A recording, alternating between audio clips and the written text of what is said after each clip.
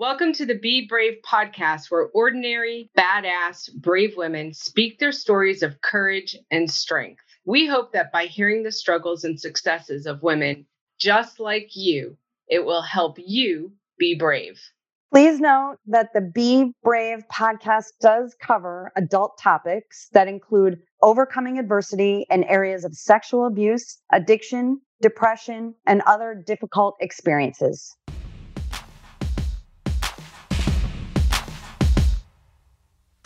You can be amazing, you can turn a phrase into a weapon or a drug. You can be the outcast or be the backlash of somebody's lack of love. Or you can start speaking up. Nothing's gonna hurt you the way the words do. Today we have Kelly Ann Wagner with us. She is 46 years old and has 4 children. Cameron would have been 22. Aiden is 19, Emily 15, and Madeline is 13. She enjoys working as a registered nurse. She has 3 beautiful fur babies, and they have a full, wonderful life. She tragically lost her firstborn child May 10th, 2018, to a motorcycle accident. It is something that she will have to go through every single day. It was a choice she had to make.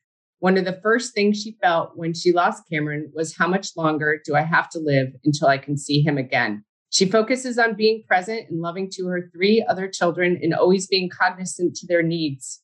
She has allowed herself to find happiness in her new relationship with her fiance, Stefan, and every day is a new day. She looks for opportunities to honor her son, Cameron, by speaking at LifeLink, as Cameron was an organ donor, and to her, he is a hero. She participates in a yearly Cameron Sawinski Memorial Scholarship Award for use in the Dunedin Pipe Band.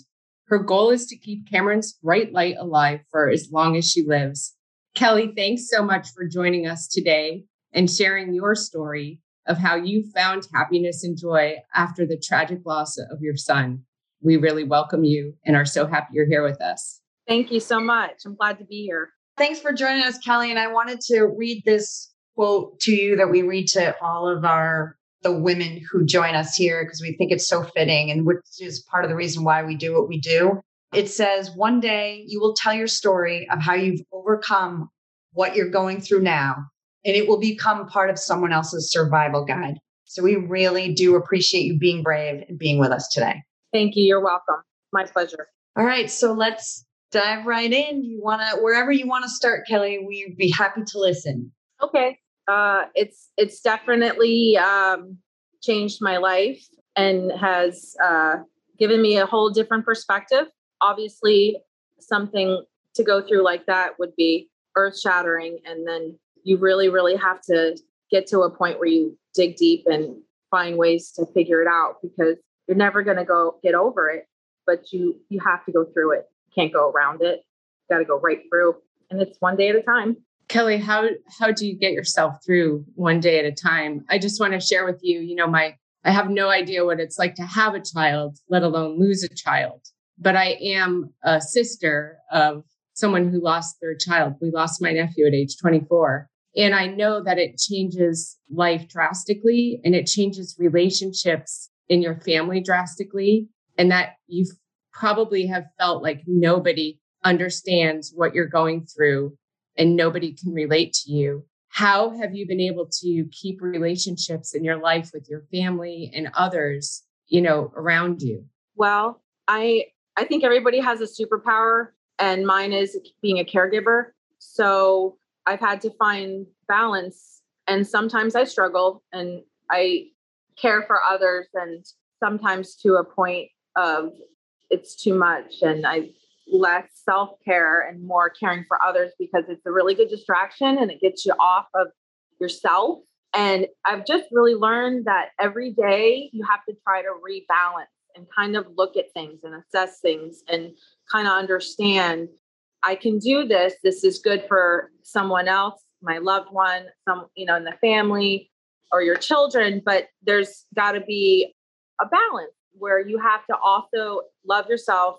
And if you're not filling yourself up and really first, then you don't have enough to give to others. But being a caregiver, being a nurse, being a mom, being a fiance, having fur babies, those things are very healthy and can be very good in your healing and good distractions. But again, I tend to sometimes overdo it. And then I can tell that I'm drained, and then it's not good for my health. But to maintain relationships, I don't think it's been very hard for me because I really am sometimes to a fault extremely loving and empathic and sympathetic, and just I tend to naturally look to where I can make things better for others or help. So, and I understand that not everyone is the same way, and it's just I've been really forced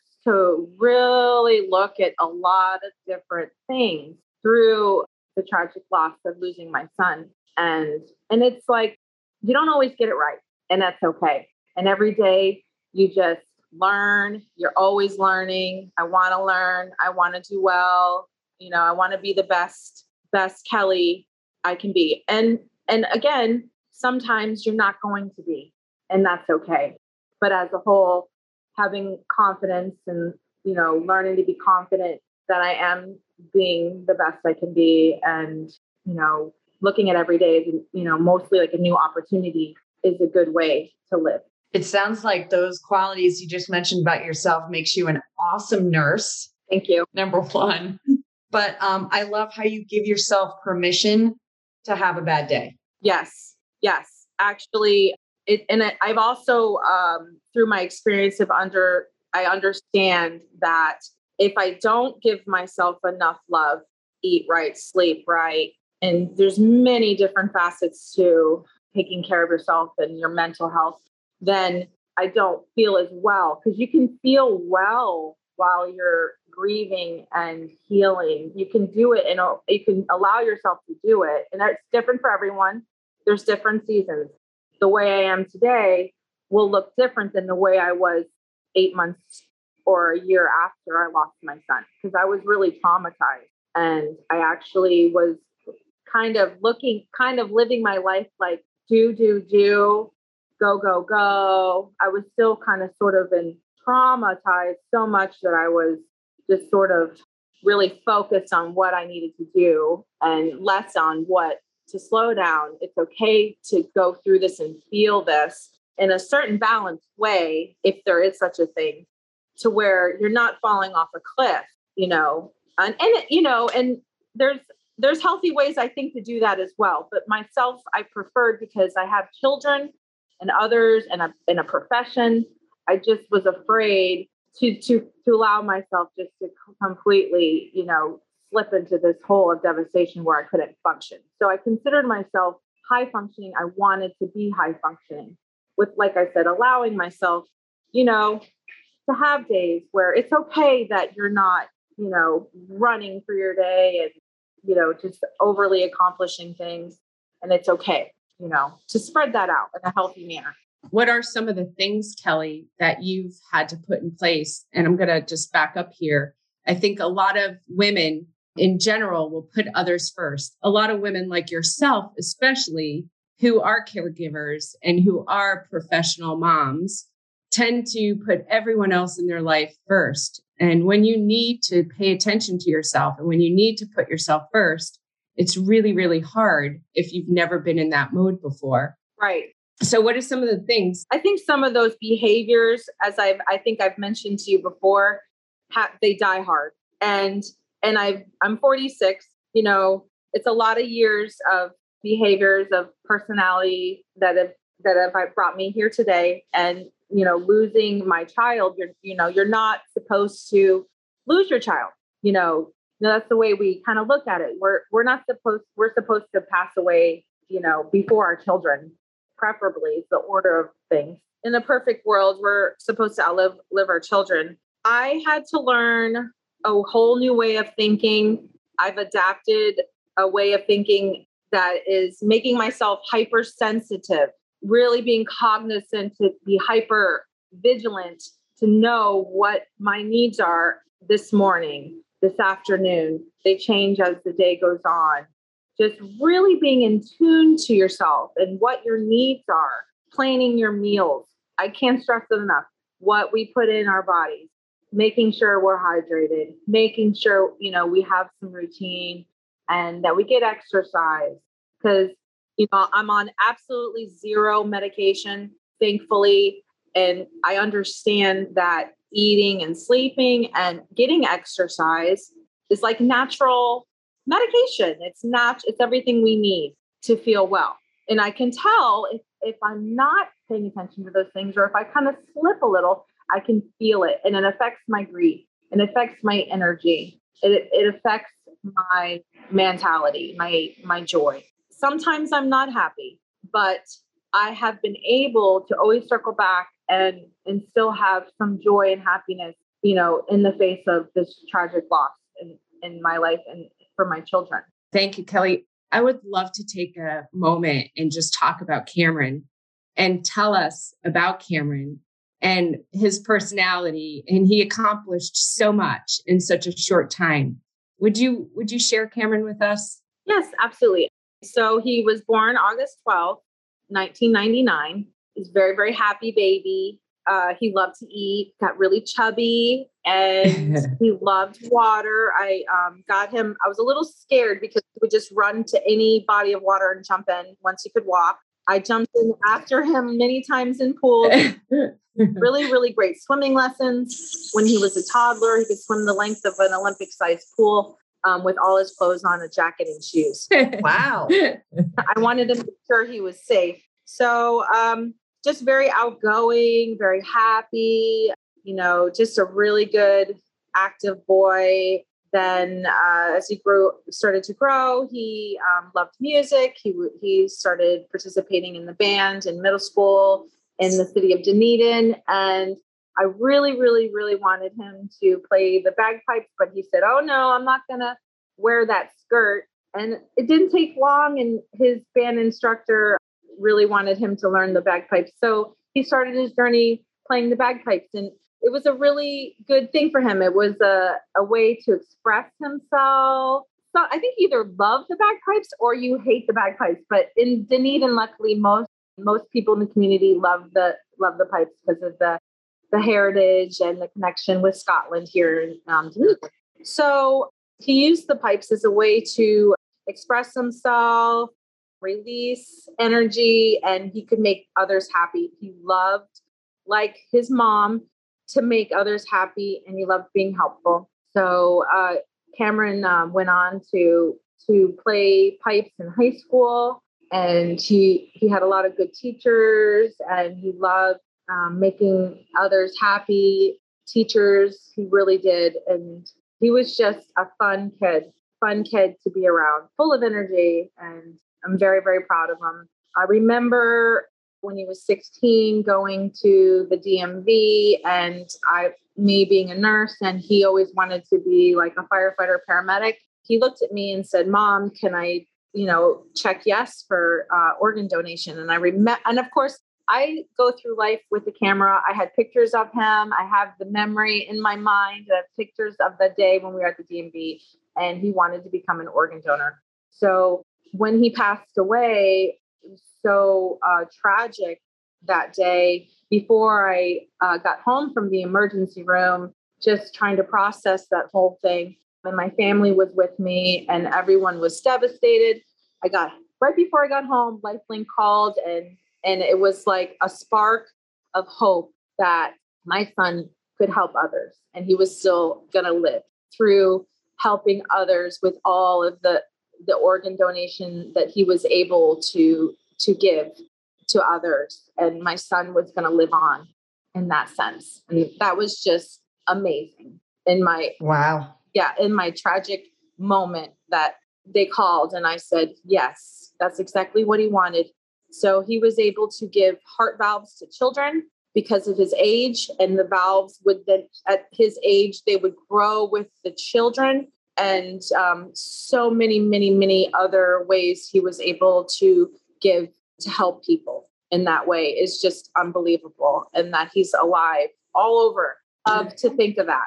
That is a beautiful way of thinking of it. And I have tears in my eyes because I think that's awesome, Kelly. I just hearing you say, when I got the call, I was so excited to know that he would live on. I mean, right. I mean, on the same day you're leaving the hospital. That's amazing to me. Before I even made it home from the emergency room, answering the phone and having this beautiful angel voice from LifeLink ask me if I would give permission that I know your son's an organ donor. And being a nurse and being around that and having the families make that choice and in their time of devastation when they're losing someone, I was just like, there was just like this light and this spark and this hope that filled me up in that moment. So it's amazing. That's fantastic. I like to recall that and think of that. Were you able to meet any of the people who were recipients of his organs? I would love for that to happen. Unfortunately, I have not, but I know they're out there. Maybe one day that'll happen. I try to stay very close to the organization, and I've been able to speak at Conference, Ignite, Spark for LifeLink, and it's about initiating the conversation to have the ICU nurses and the ICU doctors. There's many opportunities to have those conversations, and they're not easy. So I was able to come. It was about 400 or 500 people. I had videos and slideshows behind me. I carried my son's bagpipes and my son Aiden snare drums as we walked to the stage, and I was able to share a little bit about Cameron, a little bit about his story, and how amazing it is to turn something so tragic into a spark of hope and light. And to know that my son did that, and that's what he wanted. And the idea of helping children with their, congenital heart defects when they're born, and that his valve could grow forever with that child is amazing. That is so amazing. I know. It's awesome. It's an awesome gift he was able to give. Right. Kelly, do you feel comfortable talking about what happened to Cameron? Yes. He was, and this is also to me an amazing example about how giving my son is. He was on his way to support one of his friends that lost her grandfather. He was on his way to the funeral for his close friend's grandfather that passed. And he went to a friend's house, and they loaned him a nice suit, and he was driving to the funeral, and the funeral was at 5, and he was driving there after work, and he was really happy to be there to support his friend because she had lost her grandfather, and he was like a father to her. And unfortunately, there was a bus, and he said he really wasn't properly trained, and he didn't see Cameron. And he crossed the street, and Cameron did everything that he knew to do because he was trained on the motorcycle properly. And he laid the bike down. And it was videoed. Nowadays, there's videos at all the stores and all around. He put his bike down and tried to protect himself, put the bike in front of him, and he was wearing a helmet, and the bus driver did not see him. He was focused on the vehicle behind Cameron, and he didn't see Cameron. So they came and resuscitated him. He did have electrical activity cardiac-wise, and they worked him because he was only 18, and they brought him to the hospital in Tarpon Springs, and they tried everything they could to save him, and he didn't make it. And I was working. Did you work at the same hospital or no? I was working at Largo Medical that day, and I was recovering patients from cardiac surgeries, and I started getting phone calls. At first, I wasn't answering because I was recovering patients. And then when there were several calls coming in, I knew something was wrong. So then... That's okay. Take your time. So then when I heard that the son was involved in an accident and he was on, his motorcycle, I knew that wasn't going to look good. It was the worst thing. I literally fell to my knees and I started pleading and praying. But then I knew what I needed to do was to make sure my patients were okay and that I needed to go travel to the hospital. And as I was leaving the hospital, several police cars pulled up to find me. So I was leaving the parking lot and I turned around and drove back to the police officers and let them know. I said, "Are you looking for me?" And they were. And I asked if they had any information, and I knew that they had to say they didn't. But they were trying to find me to bring me to the hospital because the hospital was waiting for mom. Yeah. So I let them know that it was me and they didn't have to continue the search, and they wanted to follow me to the hospital. So then I had to think, because at this point, now my son had been contacted because now there's others that knew the details and they were contacting my son. And Aiden was only 14. And then I decided to pick up my son because I didn't want to leave him home alone without me. And that was a very hard decision because I knew that it wasn't going to be good when I got to the emergency room. And I just imagined that. But I was driving on the water's edge from Largo to Tarpon. And I just something inside of me knew that he wasn't with me anymore. But I knew that to me and my beliefs, I knew that he was with the Lord. So there's something that I felt that was holding me tight and keeping me strong and making it so that I could think. And my daughters were at the middle school and they were performing at the same exact time. So I had to contact friends and family that were helping because I was working a 12-hour day and get everybody taken care of, think about how to proceed and how to go to the next point, which was get my son, talk to him, nurture him, prepare him, talk it over with him so that I could help prepare him as much as I could, because you're never going to be prepared, but I was trying my best and went to the emergency room. And at that point, the girl that his friend, Lexi, was in the emergency room and she was hysterical. I just remember the scene like it was yesterday, walking in there. I didn't want to do any of it, but I had to do it. And I wanted to do it well. And they brought me into another room and there was doctors and there was a policeman. So I knew. And they told me that my son had died. And my family was there and my son was there, my other son. And I said no. And I sat down and cried. And I said no. And then I knew that it was happening and there was nothing I could do. And I looked at them and I saw all their faces and I thanked them because they tried so hard to save him. So I thanked him and I hugged him. I hugged the physicians and I thanked them for doing everything they could. And I felt bad for them too. But I felt the pain from everyone in the room. And I saw him and he absolutely looked beautiful. Oh, I don't know how, and I'm so thankful. And my son, he looked beautiful when I saw him. He's a beautiful, beautiful man. And he smelled good and I touched his hair and I spent time with him and I rubbed his feet. I guess I have a foot fetish. I always like touching my children's feet and I spent as much time with them as I could. And it was the hardest day other than burying my son. It was the hardest day of my life. And when I drove home and Lifelink called, it was just gave me hope. Kelly, I know you well enough to know that you are one of the most grateful, generous women I know.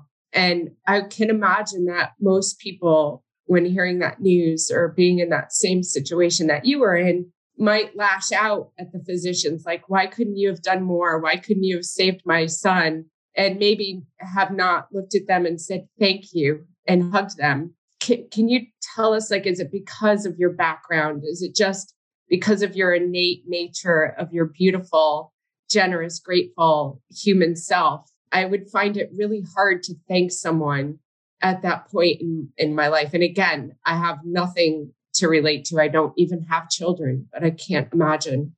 In fact, when I was actually in the trauma area where my son was, I asked the police officer questions because he was investigating and he said it was a private bus. And the first thing I asked was, were there children on the bus? I have really discovered I'm not perfect, but I've discovered the type of person I am, and it's really eliminated a lot of doubts. I wish I didn't have to learn it this way, but I have.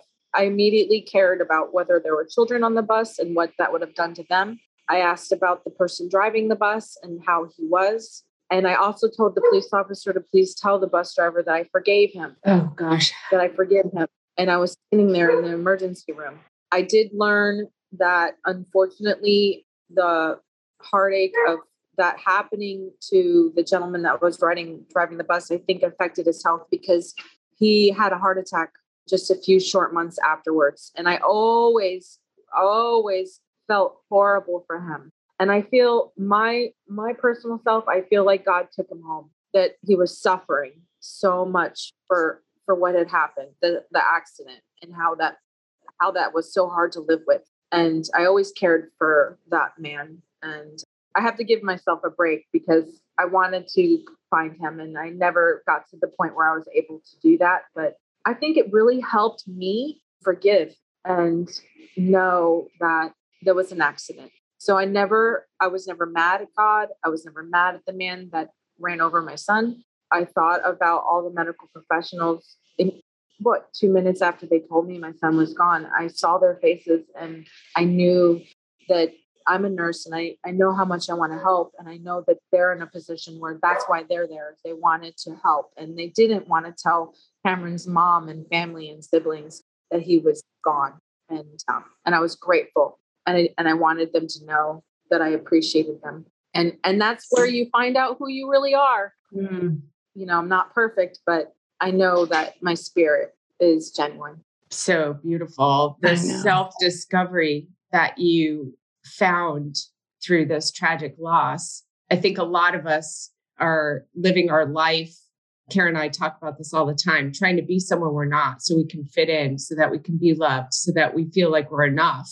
And you discovered that you are an amazing self, and that you have this generous heart, and you were able to accept it rather than push it away and say, I don't deserve that. I'm really not that. Can you tell us more about how you were able to do that? What do you mean by I don't deserve that? So sometimes, and I can speak for myself and maybe other women I'm around, as soon as a little bit of self, hey, you know what? You're a pretty awesome woman. You're like, wait a second, I can't say that about myself. Who am I to say that about myself? Or I'm a generous heart. And I learned that I'm really this good self person. Well, maybe other influences in your life that have said, no, you're not, Kelly. You're blah, blah, blah. Maybe you've never had that in your life. Maybe you've never had an itty bitty shitty committee in your head. Oh, sure I have. It's still a challenge, but I think that through some of life experiences, I'm over the hump. Sometimes I'll allow things to have power over me. But I think because I have put practices in place that I can always sort of snap out of it and remember, and I'll tell myself, and through life coaching that I've been experiencing, exercising and things like that, I'll remember. I'll say, "You're awesome. You're so smart. You're beautiful," and I'll say things to myself, and it's not. I need to work on it still. It's that one's new, but I think there's a lot of shame for females, like body shaming and things from growing up, and things we see on TV and magazines and things like that we feel not good about ourselves. So there's part of that, and as you said, sometimes just in life, there'll be other negativities or toxic things in our lives, but just, remembering what I've been through, and that, I'm not afraid, because I've already been through one of the most scariest things someone could go through, just having confidence and recalling things, and, continuing to try to look for ways, like I help other people in the medical field, or helping. I love to empower my friends, my female friends. I never feel jealousy for anybody. I feel love. There's just forming a habit, wanting to change, wanting to feel better, wanting to heal. And it's not perfect. And every day you just start over. And you just keep practicing and practicing. Right. It's just the habit. And, I will say, and I don't think there's anything wrong with failure. I will say, I even said it recently. I usually try to do it like this, but I epically failed in doing it that way right this time. So, acknowledging it for a moment, not dwelling on it, and then trying to do better next time. It could be something small. Yeah. Yeah. And it makes it a lot less overwhelming if we just start with something small. Right. I think little bites, little bites. Absolutely. You said you had like practices that you do daily and things that you do for yourself daily. So I'm imagining, Kelly, that some days are really good days and you wake up and you feel awesome. And then other days are, how the hell am I going to get through this day? And the loss of Cameron is just right heavy in your heart. And you're trying to get through minute by minute by minute by minute. Right. And you have 3 other children and a fiance to show up for, and mostly yourself to show up for. I'm sure there's some mornings that you wake up and you're fine and you're happy and it's a great day and it's going to be a great day. And then it might hit you during that day, or maybe some days you wake up and Cameron is just really heavy in your heart. And it's, how do I get through this day? Or how do I get through this moment? Or maybe it's his birthday or Christmas or Thanksgiving or Mother's Day. I'm sure that those days, there's times that you're like, I don't want to get out of bed. And maybe not. Maybe you've been able to come to the other side of that. Or I don't want to take a phone call. I don't want to talk to anybody. How do you show up for your other 3 children? How do you show up for yourself? What is it that you do to get through that? I'm just probably hyper cognizant of it. And I really do pick up on all that stuff. And I sort of just, not the same practice works the same way every time. So I just allow myself sometimes to fumble if I need to fumble around. I try to plan ahead if I need to. I work from home. That helps so much.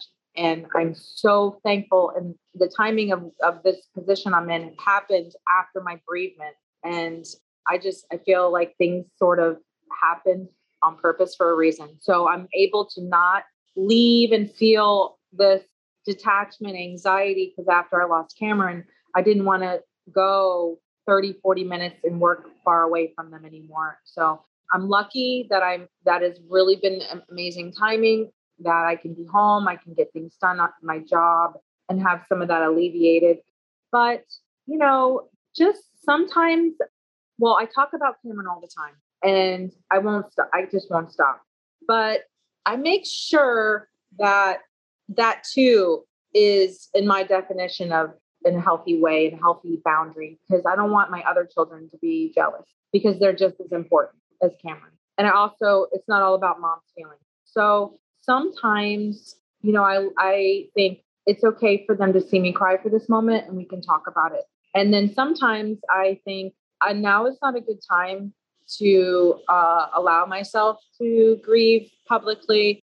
And I can, if I'm being healthy and, continuing to go to counseling, I have a wonderful counselor. And if I'm exercising and in eating and drinking, it doesn't always work that way, but I allow myself to not be perfect. And if I feel like boundaries was an issue, but I'm working on it. I think I'm selling in that area because I'm super nice and I don't want to disappoint anyone. I want to do what they want me to do, but I've been able to try to have healthy boundaries and say, I can't do this, or I need to stay home or rest today, or I need to do yard work, or I need whatever it is I think that is going to help my mentation and my heart. Because I'm sort of, heartbroken, but I still have a full life and I still have so much love to give and I'm receiving, and it's okay to go on with your life and, not be in a hole. And, I think part of grieving sometimes, especially losing a child, you don't want to live on without your child.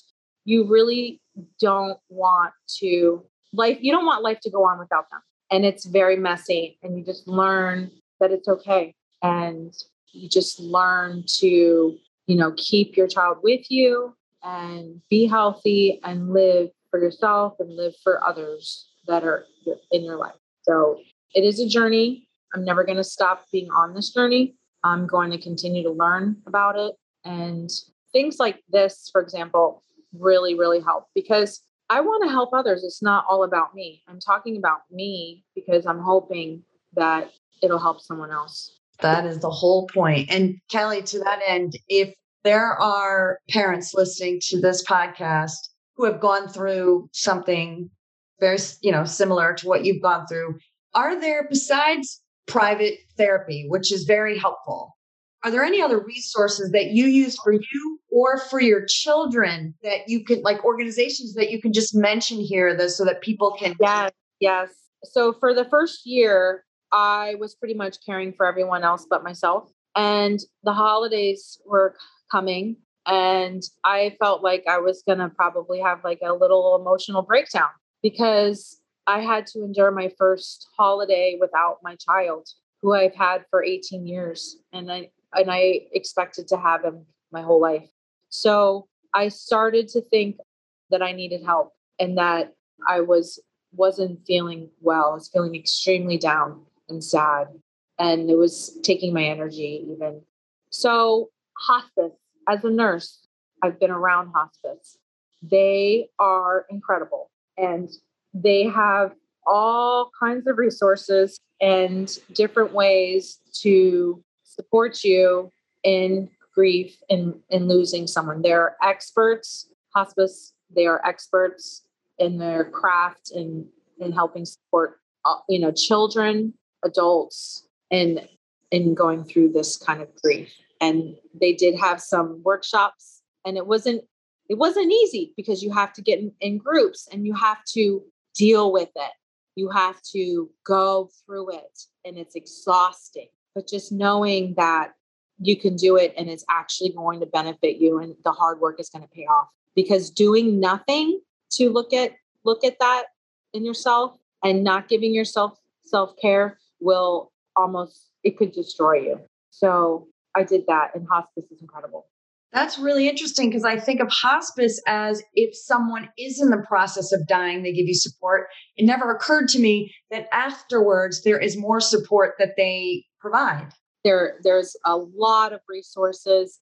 They're very helpful. You can go online, you can call. They provide counseling. It's usually free or very minimal cost. Family counseling, individual counseling. They have workshops and I have taken my children to weekend camps where other children like them. That is huge when you're ready and having your children trust you because they really don't want to go and do that. But hospice, they are profound. They are experts in their craft. And it just like one thing leads to other things. So just dipping your foot in the water, that little step, really, really helped me and it helped my kids. Oh, that's great advice. Thank you.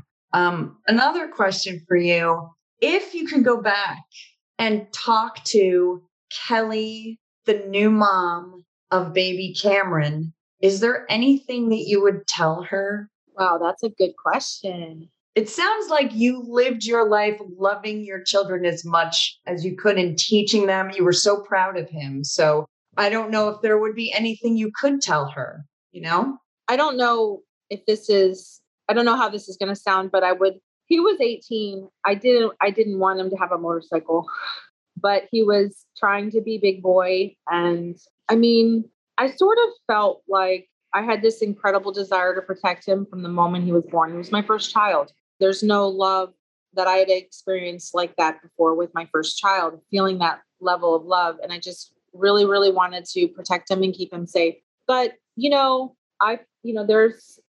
I think that God he knows and he knew. And other than, trying to change him, getting a motorcycle, I would probably want to tell myself to get a Suburban or something. But I guess just letting myself know that you're going to be a great mom and, just to hang on and just, I really don't think I would change anything other than giving myself encouragement and just to enjoy and not worry and as much, and just tell myself that you did a really good job, and I want you to know ahead of time, and I want you to enjoy your time with this baby, and you're going to be okay. Oh, that's awesome. I love that. Thank you. Kelly, I love just your whole self, and part of the way you describe yourself is to be a warrior woman. Can you just sum that up for us? Because I totally see you as a warrior woman, but I would put the word warrior, grateful, generous woman in there. I'll tell you, when I lost Cameron very, very quickly, I sort of stepped back at everything and I saw everything. I don't know how I was able to do that.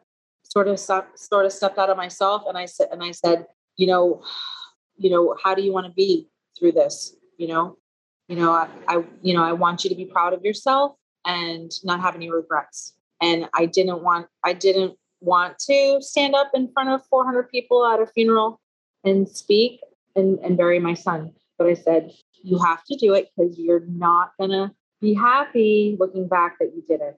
So I was able to have a 16-minute speech that was full, and there was children there. So I had to think about, what I wanted to do, what messages I want to send. And I wanted others these children to have hope and to heal, and through me. And I wanted to walk well for my children. I knew that it would hurt me worse if I lost my job or if I turned to some unhealthy coping mechanism. And I just was able to stand back somehow and be very cognizant of all that and think it through and develop a plan. And then later realize that I did need, to tweak things and grieve better and work on that. But just wanting to be there for my children and knowing that they were going through something horrible. They're not supposed to lose their brother. Wanting to provide for them and to show them that there are going to be challenges in life. There are going to be heartaches. I'm going to have more. Unfortunately, that's reality. And just hoping that when I leave this earth, that when I'm not there, that they'll remember things, maybe that'll help, so that they'll be able to continue having mental health and physical health through their journey. Remembering maybe I'm an example to them, hopefully, remembering how mom was. And it's not perfect. It doesn't have to be. I love that you keep saying that it's not perfect and it doesn't have to be.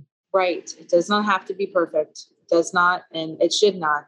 Just having things, getting tools in your toolbox, really on your good days, thinking about your tools, making sure you have them, making sure they're ready, making sure they're functioning, because you're going to need your tools. You're going to need to reach into your toolbox. So thinking ahead. What's in your toolbox, Kelly? My faith. There are a few certain friends you have to choose that you can go to, that it's a safe place. I cannot be upset that everyone in my life, everybody in your life can handle this. And I don't want to exhaust them. And it's okay that they can't handle, you have to have a safe place, a certain one or two people, finding the right trauma professional that has been working with me. I didn't start counseling till it seemed like a year after, but having that and being okay with that, because you're vulnerable. There's so many facets to it. Allowing yourself to trust and be vulnerable when you need to, exercising and, putting good things in. What you're looking at, what you're listening to is very, very important. Just kind of having that healthy bubble around. And sometimes you're not going to be able to, not putting unrealistic expectations on yourself. Sometimes you're not going to be able to do all of that, and tomorrow you will maybe, and it's okay. Great advice. Great tools. A great tool set, Kelly. Great toolbox. Thank you so much for joining us today and being vulnerable enough to share your story. We really appreciate it, because we do know that, the people listening are definitely going to get something out of this, especially if they're in your shoes. I really hope that, you've been able to share some resources like hospice I also looked up LifeLink. I believe their website is lifelinkfoundation.org. So, and there are ways people can get involved that way with LifeLink. And I guess the recommendation too, I know I'm signed up as an organ donor. Patty, I don't know if you are. I am. And of course you are, Kelly. I would think so. So it's clearly, we see what the power of that, the power of organ donation. I have been able to work with Fran Hosh, and she's an attorney in our area. Yep, an injury attorney, and able to do some charity work in Cameron's honor for LifeLink, because they have so many different levels of ways that they help mankind in our area, and students and doctors, and working on things for our health, and also organ donation to be able to save a life. So, getting involved, and I hope to continue to get involved in other ways, so I'll always pray for that and have it. This came my way. I'm very thankful for it. And just the biggest thing is that you're not alone, because it does feel very isolating in this grief. It's very shocking, and some days extremely devastating, but you're not alone, and there's others like you, and everybody's experience in grief is different, and that's so okay. Yeah. Yep. Yeah. I every once in a while I hear, you hear about some tragedy or whatever else, and someone makes a comment about, well, why is she doing this? And you know what? Sometimes I don't know why she's doing that. Maybe that's just her way of processing. And maybe, we do. Right. You're right. We all have our different ways of handling whatever's coming at us. Right, wrong, or indifferent. That's our way for the moment. Right. And the last thing someone that's experiencing that pain needs to feel is judgment. The very last thing. And I think that it's a really good idea to work on, not being judgmental, because it is different, and other people handle things differently, and it changes all the time. Yeah. So, but there's support out there. Yeah. Great. Thank you, Kelly. You're welcome. Thank you, Kelly. It's so nice to talk to you, meet you. We hope this podcast has inspired and empowered you to overcome what might be holding you back from living your best life. If you love this podcast, please share it with a woman you know who needs a little empowerment. Now go out in the world and be bold, be brave, be you. Perfectly imperfect you. With love, Kara and Patty. I wonder what would happen if you say what you want to say and let the words fall out. Honestly, I want to see you be brave. Just want to see you. I just want to see you. Just want to see you. I want to see you be brave. That hasn't happened yet, thankfully, but I want to make sure I never forget to start recording. Mixed and edited by Desmond McNeese for We Mixed It, LLC. Go to whatsoundsawesome.com. Bye.